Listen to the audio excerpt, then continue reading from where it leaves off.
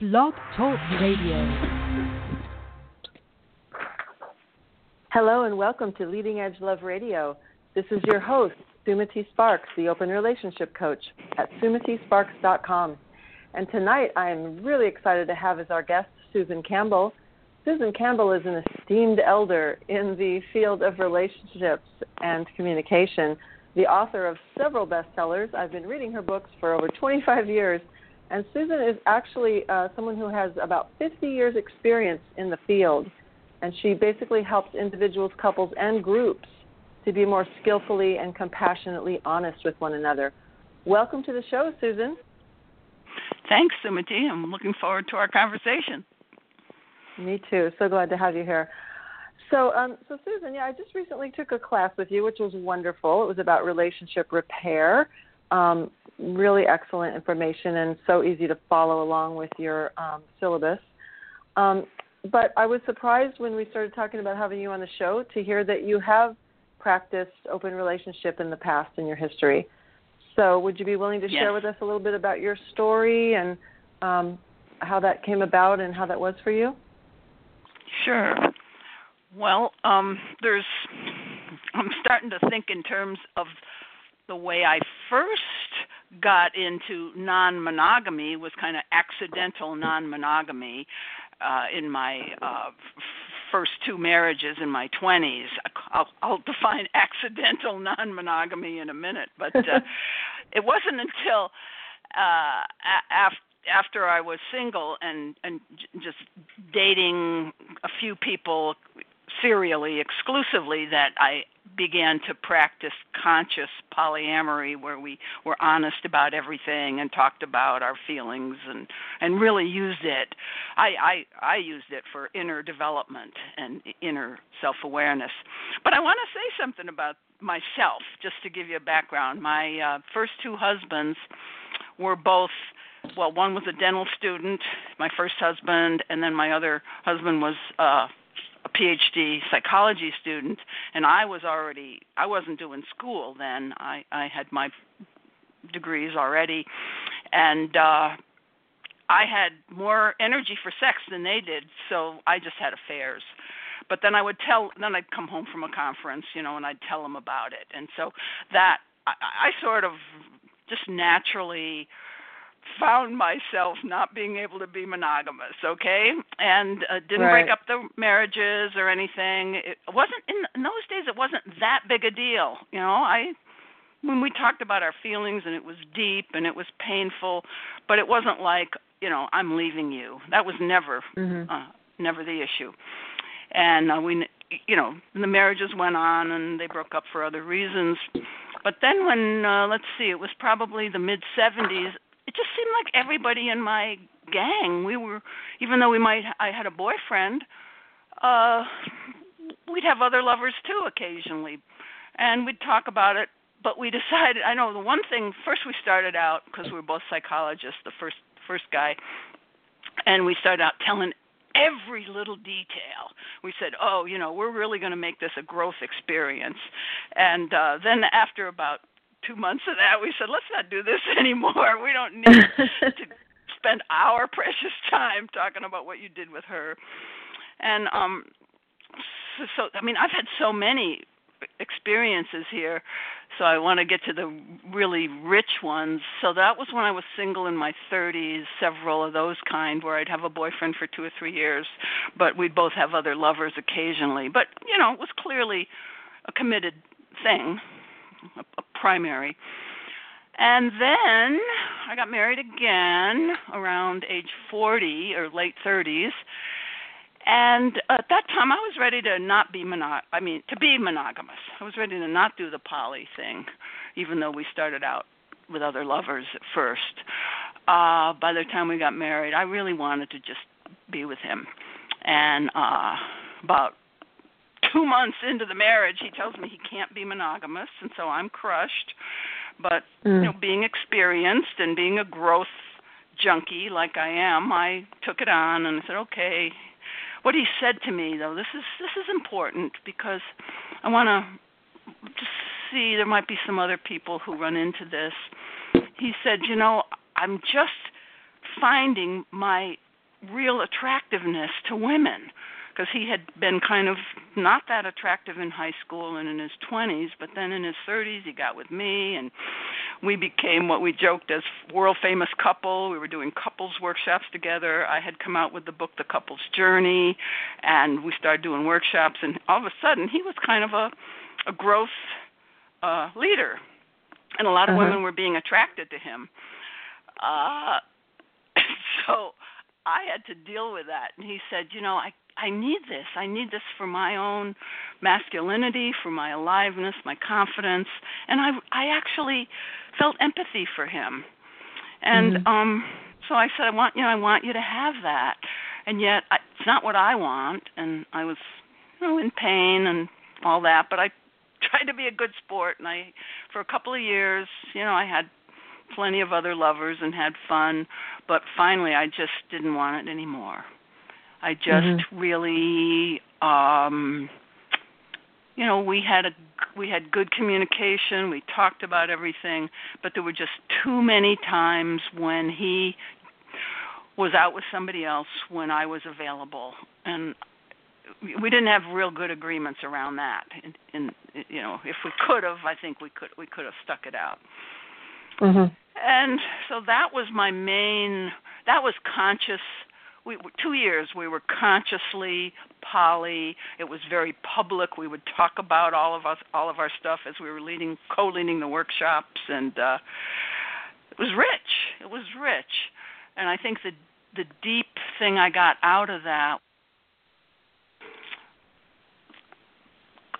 feeling how much pain I felt around hearing the word no. No, I don't want to be with you. My rejection fears. And so I learned then how to comfort myself and nurture myself and not stop desiring him. There's a tendency to want to shut down your wants and needs if your needs are not getting met. But I made it a real practice not to do that. So I would still come on to him and try to seduce him and do whatever I could to get him to stay home with me. And, not too proud to beg, all that. And I learned so much. It was a very, very valuable experience just in terms of me learning how to be with emotional pain, understand that his desire wasn't an actual rejection of me, but I still got that rejection button pushed. And so I began to really understand about buttons. And now my latest book is about what to do when your buttons get pushed and how to nurture yourself and ask for reassurance. And so I started that journey back then in my late 30s through that relationship. Wow. Yeah, you brought us full circle with that answer, because that's definitely some good stuff I want to dig into a little deeper. But I want to ask you first, you said that all the people around you seem to have other lovers. Do you think that our society in general has gotten more conservative, or is it more that people have hookup dates and use Tinder and all that kind of stuff before they're married, but then when they're married, do you feel like it's more conservative now than it was in the 70s or 60s? Well, I was in a real alternative subculture. We were all growth center leaders. We were what you might call change agents. So change agents love change. We love variety. We love new experiences. That is not the typical mainstream society. So that's just one context thing. Got it. University professors and people who hung out at Esalen, okay? Okay. I don't know exactly what the current. There's different ages now. Most of my clients want to be monogamous, but I talk to the college students. I go give guest lectures at college classes, and it seems like the women want monogamy and the men don't. In the typical, we're talking mainstream college population, and the women are putting up with it, kind of. That's my general impression. I have lots of clients who are on Tinder and this and that, but frankly, it's not working. Most of the people, their whole relationship thing is not working. So I don't even know what to say to you. Ask me that question another way, because I don't see any real happy, successful relationships, whether they're poly or non-poly, frankly. But of course, I'm a relationship we therapist. need you. People need to study your books and really get the communication thing down. But I do want to go back to this before we lose the thread, because I did get that from the class that I took with you, and I started reading your 5-minute relationship repair book. And I'm really impressed that really early on you worked on the rejection fear, which is a huge button for people and why so many people feel like they could never be poly. And it is really common to shut down your heart to not have to feel those painful emotions. So maybe you could share a little bit with our listeners about one or two of the tools that you have. I know it's hard to just take a little piece out because it's a whole process, but just a hint at what are some of the ways that someone cannot shut down their heart when their rejection button is pushed. Well, one of the things that I teach in basically what to do when you're triggered. I mean, that's the practice is the 5-minute relationship repair practice. One of the things I teach is that it's kind of normal to get triggered around things like rejection and abandonment and fear of not being enough or not being lovable. These are kind of normal.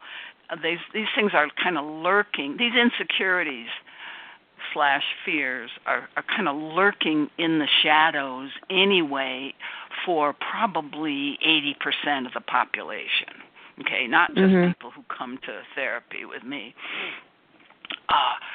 So first I want to kind of normalize this for the people who read the book or come to see me, is that there's nothing horribly wrong with you or your relationship if you feel intense pain sometimes and can hardly see straight. It's almost like survival panic, because we all have this part of our brain that's associated with the separation. It's called the survival alarm system, and it's the emotional center of the brain, called the amygdala by brain science. And that survival alarm system is always scanning for, am I safe with this one that I love? Am I going to be abandoned? Am I enough? And that sort of thing. You're scanning for your worst fear to happen. So that usually doesn't come up right in the beginning stages of relationships unless you start out poly, and then it might start right away. So you can really jumpstart the growth process, folks, by just being poly. There's some truth to that, but you have to realize what you might be getting into, because the goal is to keep your heart open, or to at least be able to open your heart back up. But what I was starting to get to say is when your survival alarm is ringing, it sends you into fight, flight, freeze, and this person that you love and adore all of a sudden starts to feel like the enemy or feel like somebody who's out to hurt me, just momentarily while your chemicals, your fear chemicals are raging. And so I teach people, as soon as they hear the word or think the thought that I'm being rejected, let's say, if that's your button, or I'm being controlled, that's another common button.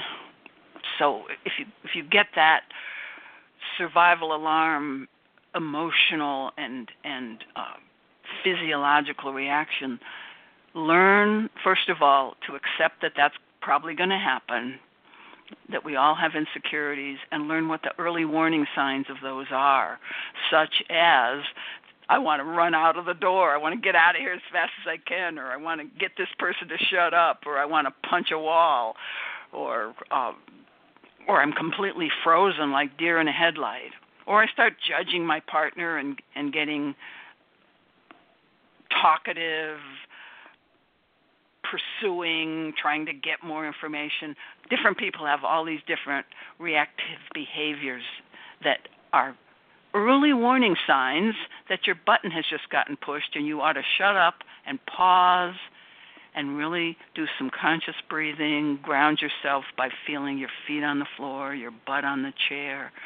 These calming practices are so important. And once you learn how to do that, and you just have to take responsibility for, life is going to hit you with shit, and you're going to have to do this self-calming. It's not like you have to get your partner to totally change so that you never feel discomfort. That's not really the name of the game. For me, the name of the game is intimacy as a voyage to self-knowledge and deeper awareness, eventually, perhaps, so that you stop identifying with your egoic needs, like, I need you to always say yes to me, which was certainly one of mine. Didn't never want to hear no. So you pause, you calm yourself, and you actually out loud. I get couples, if you're in the couple form, I'll get them to make an agreement to, anytime anybody says the word pause, you're going to stop talking and stop yelling at each other or defending or trying to be right or whatever. You just stop all that. I just want to interrupt you there just for a second, because my 10-year partner and I, we kind of just naturally arrived at that. And when I read your book, I thought, wow, that's cool, because we kind of figured that one out. We were starting to, when we were in what you call the power struggle phase, we were yelling and screaming and slamming doors, and then I finally said, you know what, I think we need to have a timeout. And we just would do the timeout symbol with our hands. And if either one of us did that, it had to be sacred. And it was hard at first, just like you say in your book, it was hard at first where one of us would still want to get that final parting shot in, but we got better at it, and we just would shut up, we'd zip it if either one of us did that, because anything said after that point that we're so triggered is not going to be pretty, and we're going to regret it later and have more cleanup to do. So we started doing that, and it made such a huge difference. And I felt so validated when I saw you had written about it in the book.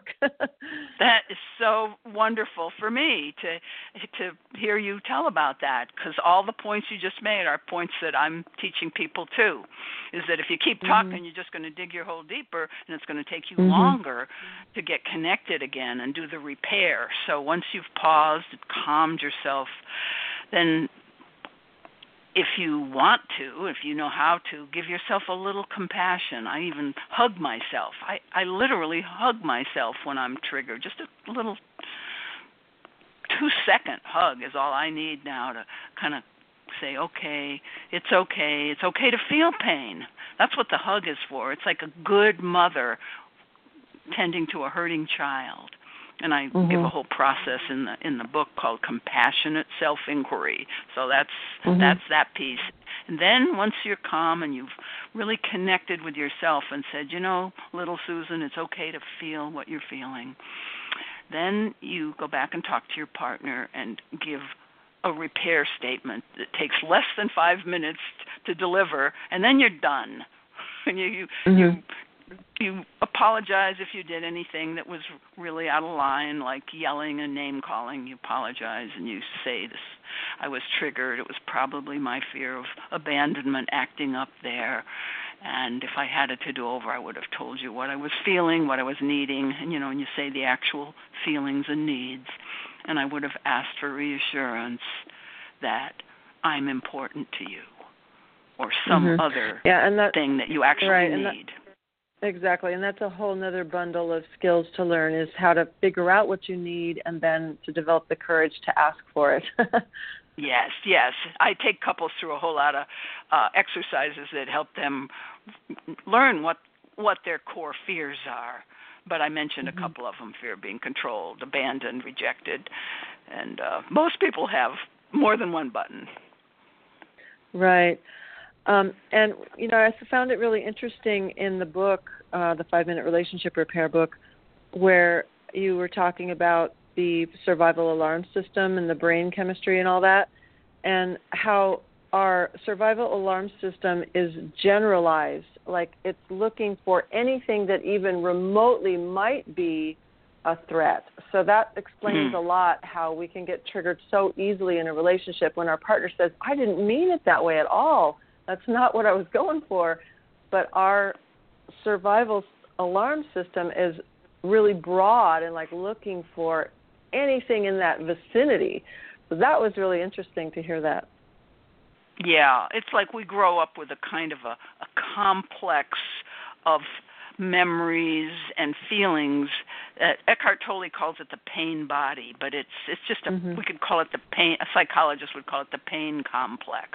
And as you go through life, you collect more evidence that you're not lovable. If that's what your original pain was about, you collect more evidence that you're incompetent and can't do it right, and somebody's always going to be correcting you or telling you what to do. And they, and somebody says, "Well, did you fix the fence yet?" And if you've got this fear that you're not good enough or not competent, somebody says, "Did you fix the fence yet?" Stop telling me what to do. All that kind of thing. Everything gets read through the lens of your core fear. And once we're on to that core fear, once we kind of know our automatic tendencies, we gain power over them. They don't have so much power over us. That's the idea, to come to a place where you have choice and you can slow down your reaction time. Brilliant. I love that. Thank you so much. So you talked about how open relationship can be a great tool for inner growth, and just relationship in general is, you called it intimacy as a voyage of self-knowledge to overcome our egoic needs. Can you talk about some of the downsides of open relationship, or at least from your experience? Yeah. Well, what happened for me that made me move away from it was it's like I got all I needed to get out of that journey. It's like I mined my shadow, I mined my insecurity, and it's just like I had just other things I wanted to do with my time besides juggle multiple lover relationships. It was time for me. So it was time. The downside was it takes time to have more than one intimate relationship, and I'm a career girl, and at the time I had stepkids too. I never had my own biological kids, but I don't think we were full time with two kind of little kids. It's like, who needs this shit, because there was still going to be shit, even though I was growing, Yeah. So I guess a lot of people say that it just takes a lot of time to process, because a really high integrity poly relationship is an honest relationship, and there's a lot more, let's say, inconvenient truths that you have to be honest about. Right. I mean, I'm a real warrior. Maybe some people decide, well, we're just not going to see each other 3 nights a week and don't ask, don't tell, and that's fine too. I guess that probably would have been a better solution now that I think about it. Well, I think it's the time processing is one of the biggest downsides. Yeah, no, you're right. It's definitely a time-consuming thing, and I think that's one of the reasons why it's a little bit of a privileged type of relationship, because you kind of have to have enough money to have that free time to have more than one relationship. If you're working 3 jobs, or working 12 hours a day, you can barely have one. But there is that fine line where we want to have the intimacy that comes from having these conversations and sharing our wants and needs and feelings, but we also want simplicity in life. And I was working with a client recently who dates couples, and he also dates single women. And he was having dinner with a single woman, and one of the members of a couple, the female member of the couple, came to join them, but he didn't really tell the women what was going on. So it ended up being, crash and burn kind of experience at this restaurant. So I was trying to help him. He wants simplicity in his life, and he thinks he's being honest because he tells everybody I date other people. but there's a little more than just that you need to do. So we have That's to find right. that You line. need to say, I'm going to go you... see her tonight, and you might run into us. Things like that. Something there's like a that. lot of you learn these communication skills in the trenches. Exactly right. So if you're just joining us, you're listening to Leading Edge Love Radio. This is your host, Sumati Sparks, the Open Relationship Coach at SumatiSparks.com. We're speaking with Susan Campbell, who's a respected relationship coach and author. And I read your book, The Couple's Journey, back in the early 90s, and then the follow-up book to that, the Beyond the Power Struggle. Can you just talk briefly, for people that aren't familiar with your work, about the stages of relationship and why the power struggle needed its own separate book? I love that question, and I'm always happy when I find out that people read those books, because I think they were very important books. So The Couple's Journey was interviews with about 100 couples who I talked to about how your relationship changed from when you first met to now. And these were all committed couples, and some of them were poly, but they were definitely focused on this one primary relationship. And so people will, just from your own life, you'll realize the first stage we emphasize our similarities. I call that the romance stage. And there's developmental tasks with each stage. So the developmental task of that stage is bonding, creating a really secure bond. So that's one of the reasons you don't bring up, a lot of times people don't bring up too much conflict. It's an unconscious process. See, like these developmental processes that I'm going to describe are unconscious, but I wanted to write a book to make them more conscious so we could say, okay, in the romance stage there's a tendency to deny your differences and to avoid conflict, but we don't have to do that. We could bring in a little more conflict in the early stage, but know also that a new relationship is like a little baby, and you do have to treat it a little bit gently, but I don't mean to lie. I just mean to notice your tendency to want to lie and maybe reveal your fear of speaking about things. So there's that. So that's the romance stage. But once people are fairly securely bonded, it's sort of like the developmental arc of a child development. Bonding is first, and then once you're kind of secure with each other, that's when the conversation about poly might come up, for example. Maybe somebody didn't bring this up for a while until they felt like they had more security. This will happen in some of the couples I work with. And I don't think that's a good idea, to wait on that one. But it's kind of this natural tendency, or just things that you didn't even realize you were not disclosing during the bonding romance stage. It just didn't come up. But now you're kind of finding some fault with the way this person does things. Now that's the power struggle stage.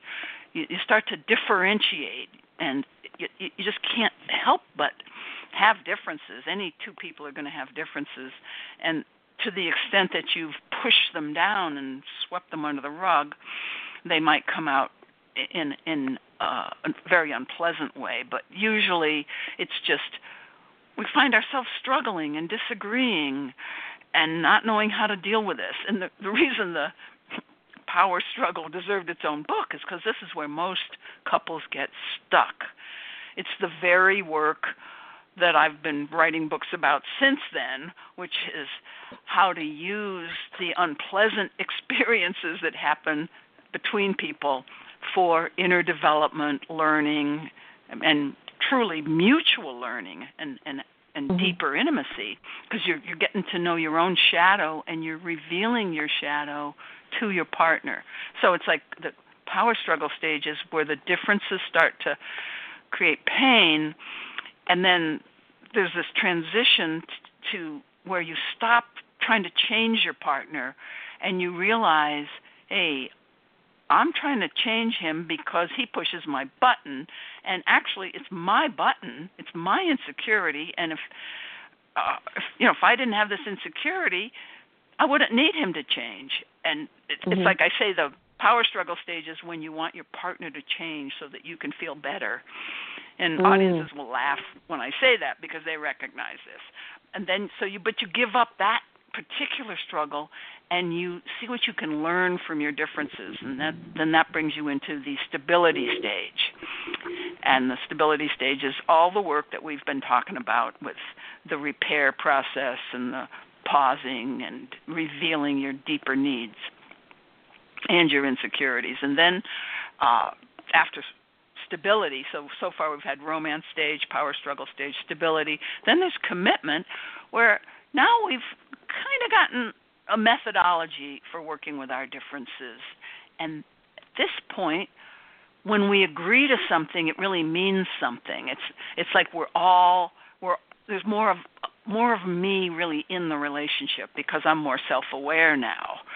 When you're less developed couple, commitments don't mean that much because you don't know yourself. You're gonna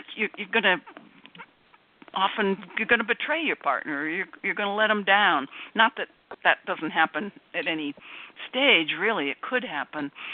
But if you know yourself better, you're going to make agreements that you can really keep.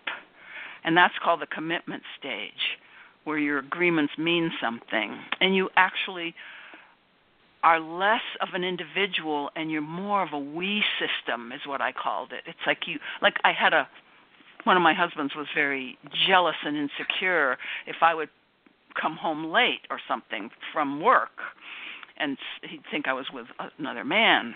And so at first, during the power struggle stage, I would criticize him and say, that's silly, stuff like that. And, we worked it through to the point finally where I actually cared from a sincere place to call him and say, honey, I'm going to be late. I mean, most people might do this anyway, but it hadn't really occurred to me to be that much of a caretaker. But it was sincere. It wasn't so he won't be mad at me when I get home. It wasn't a strategic motive. It was I could feel his pain as my pain, kind of. So that's what happens when you get to become a we system with somebody else. And that takes some inner work before you can really, that's beyond ego. It doesn't mean you don't have any ego, but you're less attached to getting your way, and you just have merged a little bit more. And then the co-creative stage. So let me just ask you a question about that before you go to the co-creative stage. So you said commitments don't mean that much before the commitment stage because you don't know yourself well. So can you explain a little bit more about why knowing yourself well allows you to keep your agreements better? Well, we have even you know how even people who aren't in relationship, you make New Year's resolutions and you don't keep them. You make agreements with yourself and don't keep them because you haven't gotten to know all the fears that are under there, the fear of success or the fear of failure or the fear of anybody expecting anything of me, all the self-sabotaging fears that keep you from keeping agreements with yourself.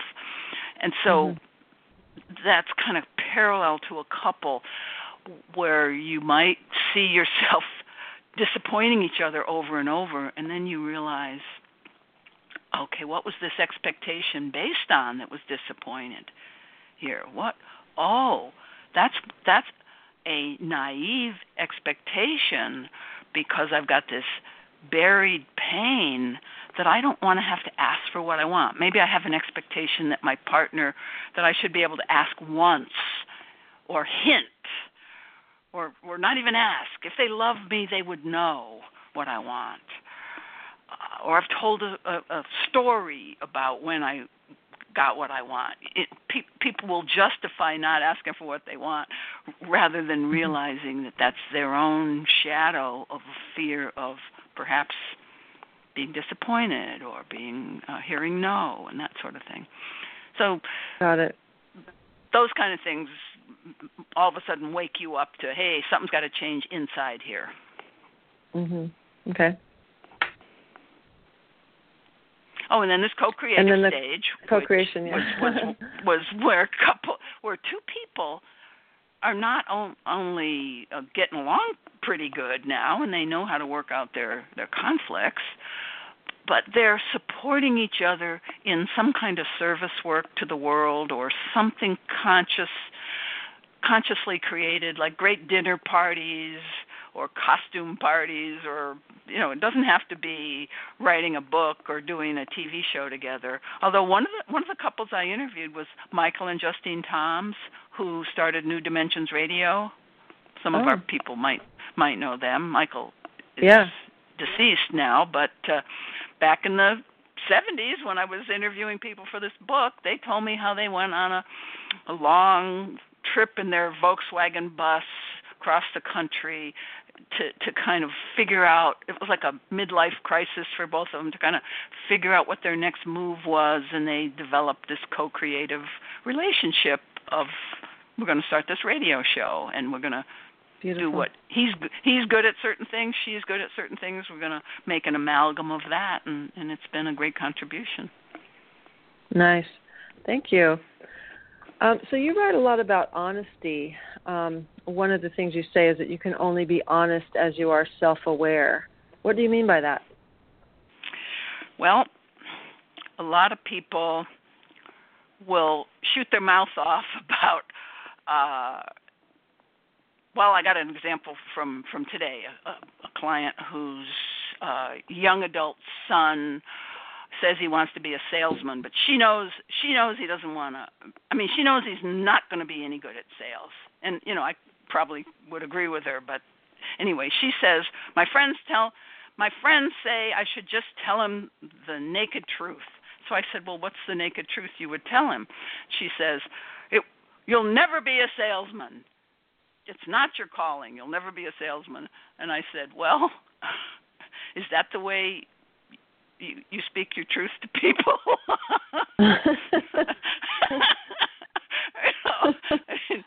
She and I have that kind of relationship, And I said, it sounds to. I said, I don't think you know the future that definitively. You're sounding like God here. I said that. Right. I said, I could see. I said, I kind of agree with you. I might say, I really believe strongly that you're going in the wrong direction, son. I have this data to back it up, and I so want for you to have a successful life here. What if you put a little more heart into it? Right. And she was telling me how everybody's offended by her truth, and I found out what her truth was, and it wasn't very self-aware, and it wasn't. It had not very much to do with herself. Another one of my little sayings is, you can only be honest about yourself. In other words, what do you? I mean, it can be an assessment. It's my belief based on seeing you all these years. This is my assessment. It's my diagnosis of you, whatever you want to say, but you got to own it as your own. And the more self-aware I am, the more I can reveal what's really going on in me, because that's the relevant honesty. The judgments and the comparisons, well, you're fat and I'm thin, that kind of stuff. That level of communication, it isn't very alive. So when I'm talking about honesty, I'm talking about something that it's about you. It's something you can really know. And it makes me think so it's about a moving target. You're always getting to know yourself more, and so you're always going to be capable of more and more complete honesty. Right. It makes me think of nonviolent communication, where we learn to make I statements and we learn to name the objective event that happened rather than our subjective interpretation of it. And to communicate that way, it takes a reorientation to your own inner experience, and we don't learn that in our society. We usually learn to blame other people, judge other people. So is that kind of what you're saying, is the practice of turning inward and tuning into what my experience is, and then being able to compassionately communicate that to someone else? Yeah, and, well, I mean, what you just said about knowing the data, this is what happened. I saw you talking to that man while you were looking at the floor. Let's say I'm the mother and he's the guy who wants to be a salesman. I saw you talk to that man and you were looking at the floor the whole time. And what came up in me was a fear, that would be, or, like you said, knowing the difference between the data and the interpretation, and what that meant to me when I saw you looking at the floor was that you're kind of afraid of real strong contact with people, and then just lay that out, just say that's just what comes up for me, Right, got it. And the more defended you are as a person, you can't just come up with those creative and useful ways of communicating if you're just a real defended person with a lot of shoulds and you just don't know yourself very well. So that's back to the self-aware thing. You kind of have to be pretty relaxed with yourself to be, when I say relaxed, I mean, know the parts of yourself that you're not real proud of, but have managed whatever shame you've got around it, so you're not all constipated about revealing what's going on in you. Because if you can just constantly reveal what's going on in you with a certain amount of ease, well, first of all, it's just a friendlier connection. That has nothing to do with honesty, but you're definitely going to be more accepting of life as it is. And then the more accepting of life as it is, the more life you can actually see. It's like your vision is cleared up. You're not so many blind spots. So you can be honest about more and more and more things. Excellent. So I want to save time to talk about the work that you've been doing with intentional community. It's a passion of mine as well. But before we do, I just have one other question to ask you about the poly lifestyle. What does your work have to offer to people who can't seem to agree on the terms of their lifestyle? Like, for example, when one person doesn't want to tell their kids and the other one does, or they have different ways that they want to practice non-monogamy. What does your work have to offer those people? Well, one of the skills that I teach people who are in this predicament is a skill called holding differences. So that's in the book Getting Real, but also the book Saying What's Real. And I'll just name what holding differences means first. And I think most of us, when you listen to this definition, you'll agree that it's a kind of a state that we'd all like to aspire to. It's the ability to deeply listen and empathize with another person whom you violently disagree with or whose position threatens you, while still not losing. In this world that we've got created for ourselves, in this polarized world, to be able to really listen to that point of view without losing your own and without losing connection to yourself and to your heart, So holding differences. Freud had a term, binding tension. Sigmund Freud, he said the mark of a mature person is the ability to bind tension. Some of us in the Tantra community, we talk about holding a charge. All of these things are related. It's the ability to take things that are uncomfortable and two poles, like I want to be monogamous and you want to be non-monogamous. And so let's take that as an example. So I have a couple that I talk about in the Couple's Journey book who had this conflict, and I coach them to talk about their wants, talk about their feelings, but don't make any decision yet. So they had to kind of, this was sort of a win for the person who wanted to stay monogamous. Don't go anywhere from where you are now. Just hold the difference for a while. Don't try to quickly decide something as deep and complex as this issue. See, people, you have a right to just, if somebody says they want to be poly and you don't, you have a right to just say, well, have a nice life. We can be friends, but we don't want to be partners.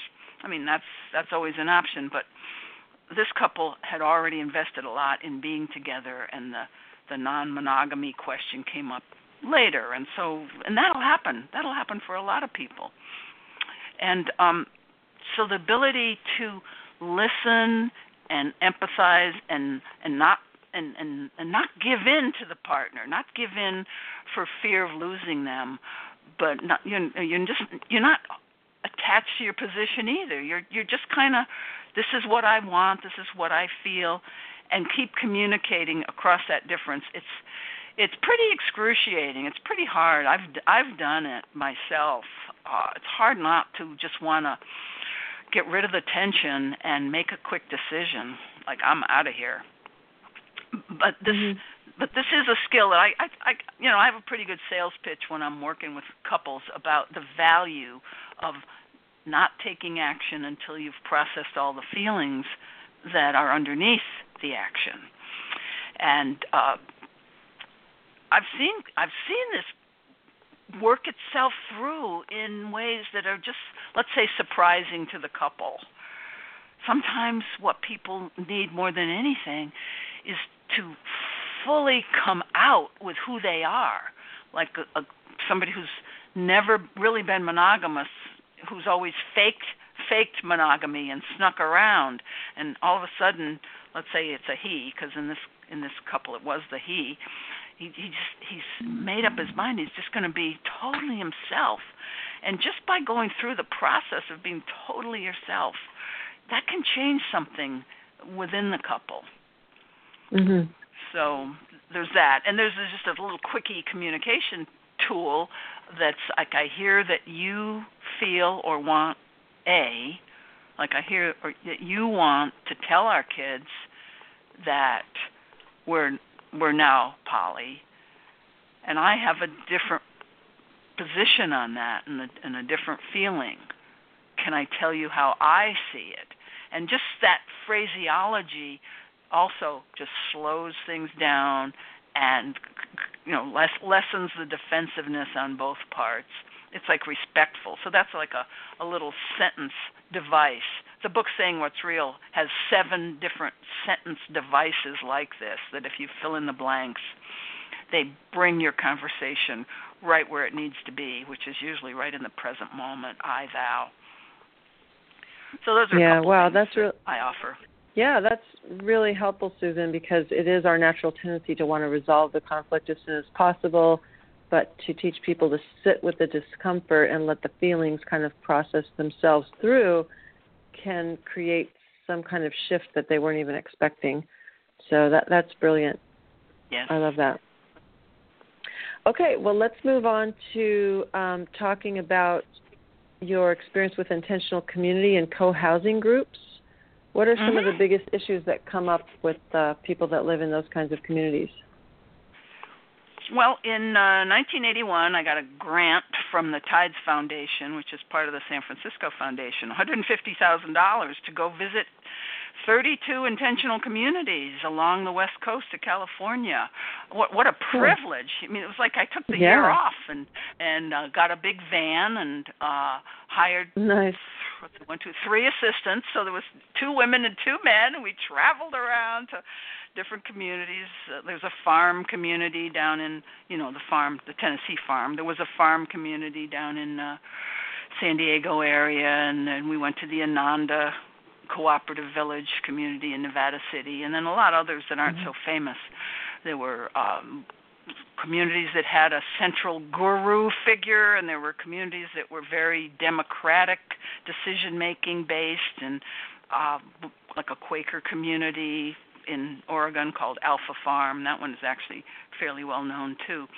So we visited all these communities, and the issues that seem to emerge are kind of, and the idea behind the book was, what are some of the practices that this movement and these communities have developed that, it's easier to develop in a small experimental unit that could actually be useful for mainstream culture to imitate and learn from. And so the issues, I had 7 issues that I defined. I'll just mention them. Shared vision, shared agreements.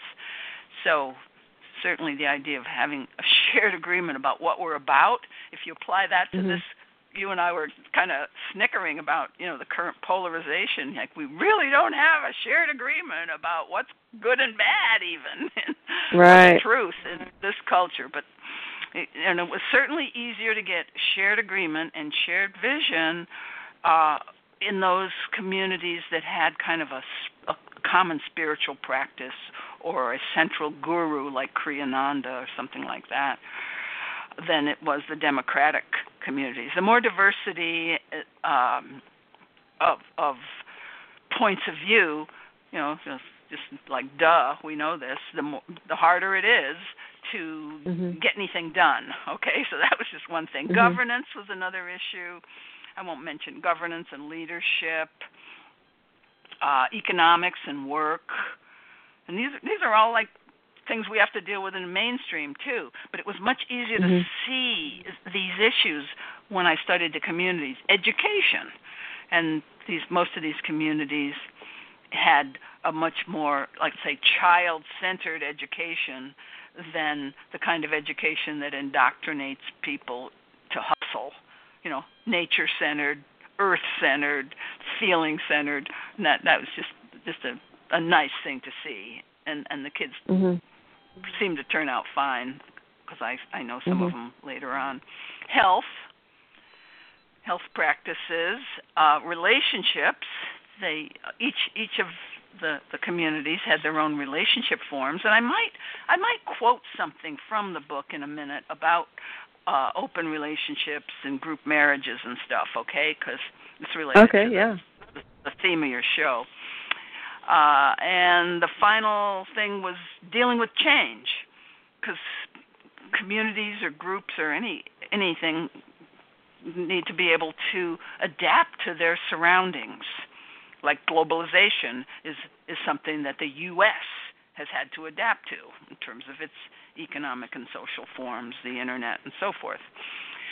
So those are just common issues.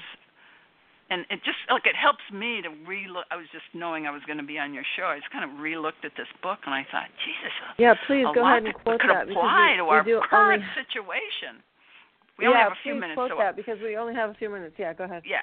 Let me just quote this thing here. In my visit to alternative America, I saw that groups often adopted new forms, and this was the relationship forms now, in order to help support values and attitudes which could serve personal and social evolution. For example, several Earth community groups practice a kind of group marriage. And that, I won't go into the form of the group marriage exactly, but they would all live in one house and switch off. They could just have all different partners. Group marriage, which they feel helps people to become detached from feelings of possessiveness and jealousy, feelings which seem to hinder human cooperation. Other groups consciously place their feeling of belonging to the group as a tribe above their primary pair relationships in the group.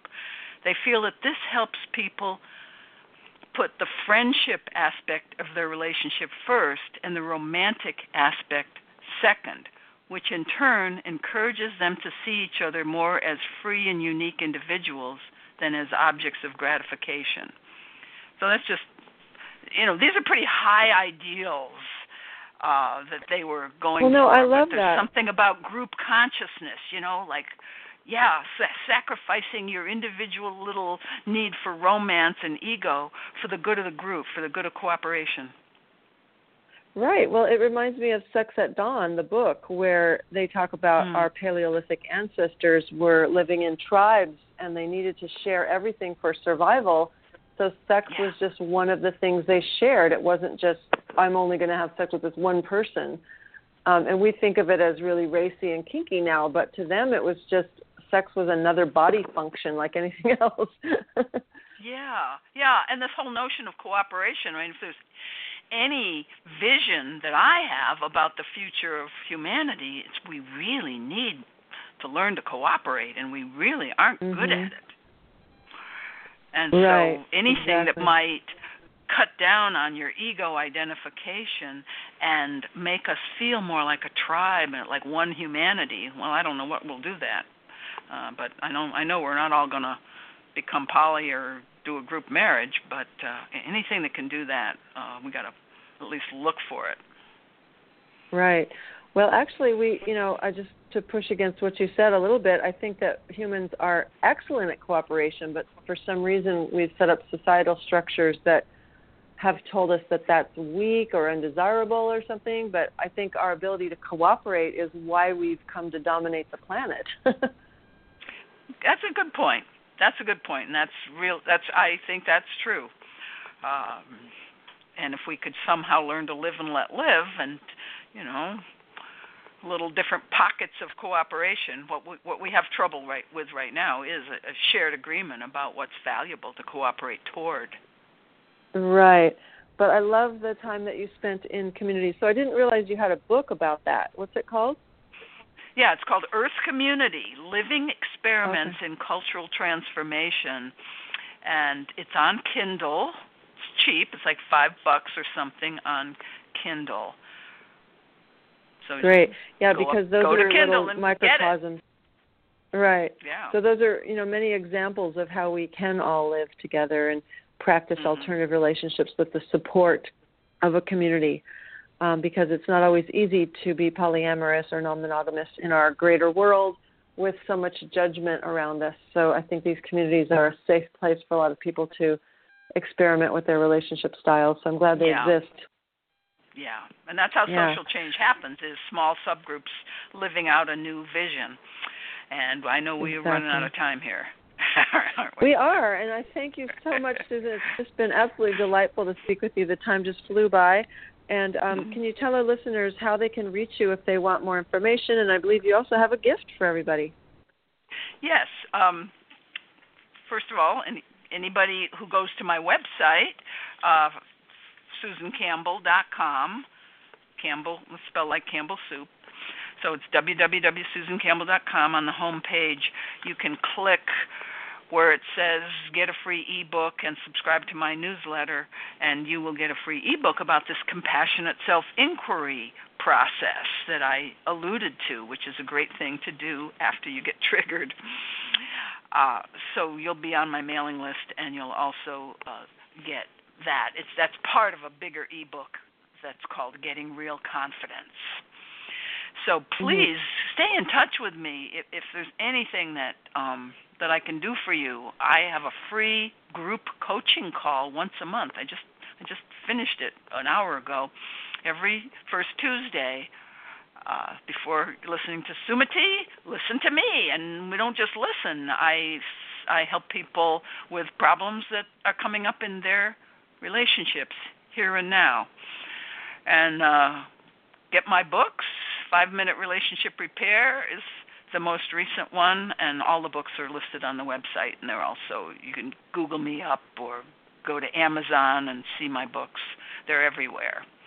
I'm everywhere. Perfect. You're everywhere. On that web. Thank you so much, Susan, for being on the show. It was just a delight to have you, and I wish you all the best. Thank you. It was fun. Okay, bye-bye. So next week on Leading Edge Love Radio, we'll be speaking with Amber DiPietra. She is a poet, a performance artist, a writer, a teacher, an intimacy coach, and also a disability artist. So that'll be really interesting to hear about disability and how people with disabilities have, how that affects their relationships and intimacy and sexuality. So tune in next week at 6 p.m. on Leading Edge Love Radio, and we'll talk to you then. Good night.